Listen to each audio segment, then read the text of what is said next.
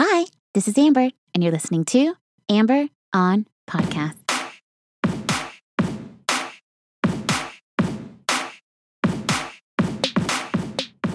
Hi, hello, and welcome to episode number 31 of Amber on Podcast.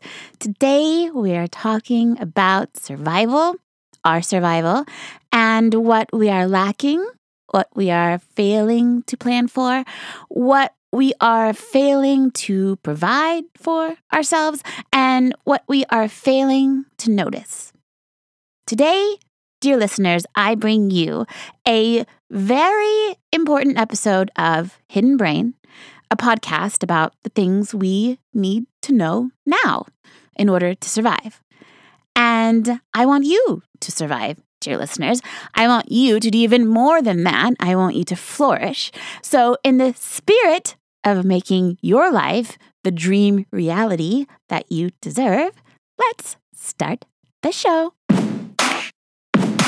If you want to survive and you want your brain to be able to work in a way that actually makes a difference in the outcome of your life, then you must have access to nature. It's a requirement because this is how we have evolved, after all, much like the zebras and the monkeys and the camel and the horses and the rhinos. You see, they did this study years ago. They did a study on zoo animals several decades ago, back when we had a very different understanding of what an animal needed to survive. Decades ago, back in the 40s, 50s, 60s, etc., we thought and we believed animals needed very little. We thought animals only needed the basics, like food, water, shelter. Then we found out they need more than that, more than just a cage and a water spigot. Soon after this, or around the same time, scientists discovered natural habitat selection theory, which means that animals are wired to survive in the habitat we evolved in. Every single animal is this way. We humans evolved in the forest, and animals and insects alike all evolved for millions of years in the natural elements of nature. Office buildings and urbanization is only a thing of very recent times, a new development, a new challenge, a new change. Now, the general rule is that animals who are living in their natural habitat will do much, much better than those who are not living in their natural habitat. Animals and humans alike will thrive physically and psychologically when in their natural habitat. And the opposite is true if they are not in their natural habitat. They will not thrive. They will suffer physically and psychologically if they are in circumstances vastly different than the natural habitat that they evolved in. There's a quote that they mention in the show that puts it perfectly. Organisms, when housed in unfit habitats, undergo social, psychological, and physical breakdown. It messes you up. This is what researchers studied in the zoo animals and what led them to increasing the resources that they allocated to housing the zoo animals in habitats that are more like nature and less like shoeboxes. Now, the same exact thing is happening for humans as well. I know that sounds a little whack, and I'm in no way calling us zoo animals. Well, kinda, not really. We have done something similar to ourselves.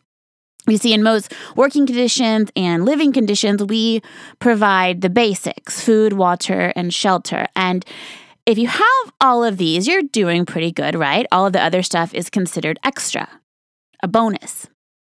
The same was done for the zoo animals, you see. And when they were only given the basics, they died at alarming rates. However, when they were provided a more natural habitat, they flourished. They survived, and some of them even had babies because they felt so damn good. Now, this is all new information for me, so I wanted to share it with you. And I tested it multiple times, and I've lived the benefits and the loss of it. So, dear listeners, I bring to you 4 tested and proven studies that will prove to you that you must go outside to survive. In this episode, we are talking about the research covered in the Hidden Brain podcast titled Our Better Nature. There are 4 studies that I want to share with you to drive this point home. 4 examples that I know will relate to you in some way, for sure. I know that you have felt this nature effect as well, so listen closely. Example number 1 starts with a series of 16 10-story buildings in Chicago. Now, these buildings are all along the same street and were all originally designed with greenery all around them. Grass, trees, flowers. Over time, it was too expensive to keep up. And the greenery and landscaping was covered with concrete and asphalt. So now you have some buildings with greenery and landscaping and some without. Next, they studied the outcomes of these 2 types of buildings. And one of their measures was to ask the residents of both the green and the non-greenery buildings a series of questions. They asked if they knew their neighbors, if they trust their neighbors, if they would let their neighbors watch their kids while they ran a quick errand. They asked if they spoke to their neighbors regularly and if they could rely on them. And they found that the people in the green buildings, the one with grass, were far more likely to say yes than those in the buildings without the greenery. In the buildings without the greenery, people experienced more social breakdown overall, less trust. When you give people more access to nature, you see better social functioning, better psychological functioning, and better physical health. There's a name for this too. Something else I have never learned before. There is another important theory called the attention restoration theory, which says that when people don't have access to nature, they are more mentally fatigued. This is proven. And when you're mentally fatigued, you are less good at handling difficult situations, difficult social situations, which can lead to all kinds of problems. Maybe you take a joke wrong, interpret an email wrong, answer a question wrong. When you are mentally fatigued, you are less good at handling difficult social situations. Being confined in a cubicle isn't going to inspire you to complex problem solving. It's going to hinder you. You need nature and your natural habitat in order to perform at your best, mentally and physically. When you're mentally fatigued, you're also less good at handling difficult social situations. This is probably why there are so many prisoners that are extra aggressive, because they have no nature. Just cement and concrete. I mean, they're already, yeah. Anyway, proof number 2, dear listeners, number 2 comes from Columbia University. And our friends at Columbia University did a study regarding crime rates and greenery. Nature and natural elements of nature, how they impact crime. And what they did is they designated a bunch of vacant lots for what they call cleaning and greening, which basically means that they took out the trash, they put in some grass and trees, relatively inexpensive cost. And in the lots with the greenery addition, the gun assaults went down by police records 9.1%. That's a pretty significant reduction, dudes. Like, any person who could promise to reduce gun assaults by 9.1%, they would be considered a hero. Why aren't we relying on our natural-born hero? Nature is our natural-born hero. It makes things better, everything. The more we strip it out, the worse off we all are. This is all relatively new, dear listeners. It's not like we have known this and always understood this. This is a new idea, a new approach. In fact, police used to think that the opposite was true, that trees and bushes made it easier for crime to hide in the bushes and behind the trees. But the consistent finding is the more trees equals less crime. Number 3 on our list of proof that nature is what we need to survive comes all the way from our friends in London town. And in London, they have pharmacies, right? Just like us in the States, only not really, because their pharmacies are set up by neighborhood. So where you live dictates the pharmacy that you go to get your prescription filled.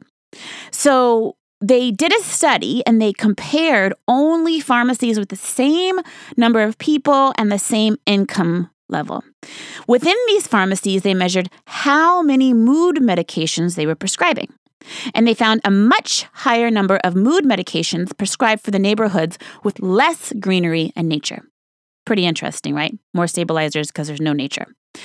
Less stabilizers because there is nature. Now, if I haven't convinced you already, this last one is guaranteed to change your mind because I have saved the best for last, my angels.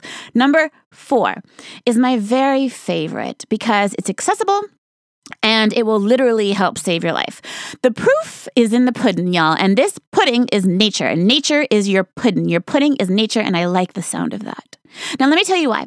Proof number 4 comes in the form of a study regarding natural killer cells. What are natural killer cells?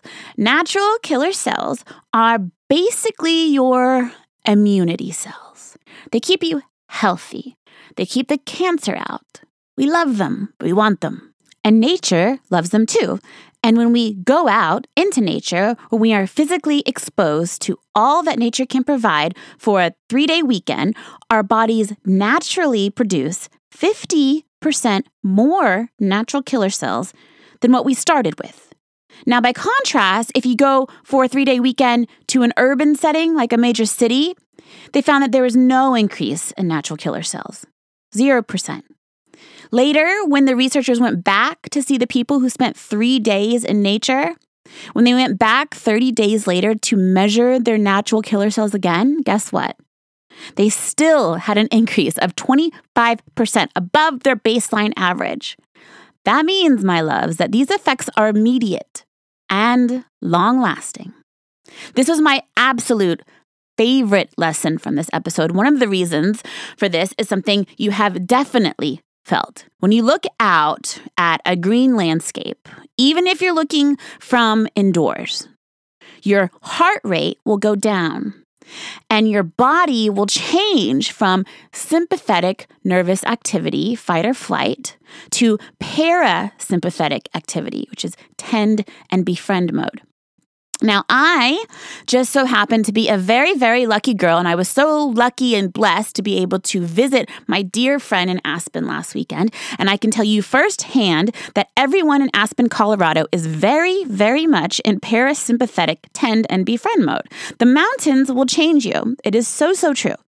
Of course, this also has long-term health outcomes associated as well. Constant tend and befriend mode has its benefits.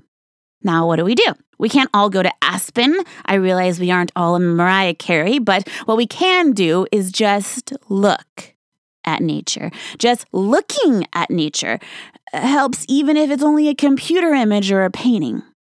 Seeing an image as a reminder is better than nothing at all. Of course, the very best way is to be there. One of the researchers puts it like this. She says nature is like a multivitamin, and you have to be there in order to receive the full spectrum of benefits. So be there. Look around. I have to say this podcast hit me hard because I have a place in Dallas that I go to when tragedy strikes. It's called White Rock Lake, and it's a big lake with a bike trail and lots of big trees and animals, and it's pretty beautiful and unique to the city. We haven't really got many other nature destinations like White Rock Lake in Dallas. It's special. If you've been, you know what I mean. I go to White Rock Lake when something horrible happens to me. And the last really bad thing was when I was laid off. It was the first day of the week after I had lost my job. It was a Monday, that first Monday. And I woke up on that Monday morning and I realized that I had nowhere to be. I had no one to call, no one to email, no one to talk to. No one was calling me or texting me or asking me anything. And I felt so worthless. I felt like I lost my purpose. I felt like I had no purpose because everything I had worked toward was in my career, which is now dust. It was non-existent. So I drove out to White Rock Lake and I called my friend and I cried and I sobbed. And I walked and I sat, and after about an hour, I felt better. I wasn't happy in any way, but I was better. Somehow I knew I would be okay, and I was okay. And I believe now that I felt that feeling, the feeling that everything would be okay. I didn't realize it at the time, but now I think it was because I could see all of this life around me. I could see the actual proof of all this life going on around me despite my job loss. And it gave me hope. Since all this had survived without any knowledge or help from my dumb job, then so could I. I felt that by being in nature, and I surrounded myself with nature instinctively because that is what I and we are all wired to do as humans. So the next time you are having a hard time, the next time you are sad or heartbroken or you feel worthless or stressed or confused or whatever, take some time and give your body, your mind, what it needs to survive. The one thing that we still have available for free. There is no app. One more thing before you go. Please, if you have not already, please rate the show.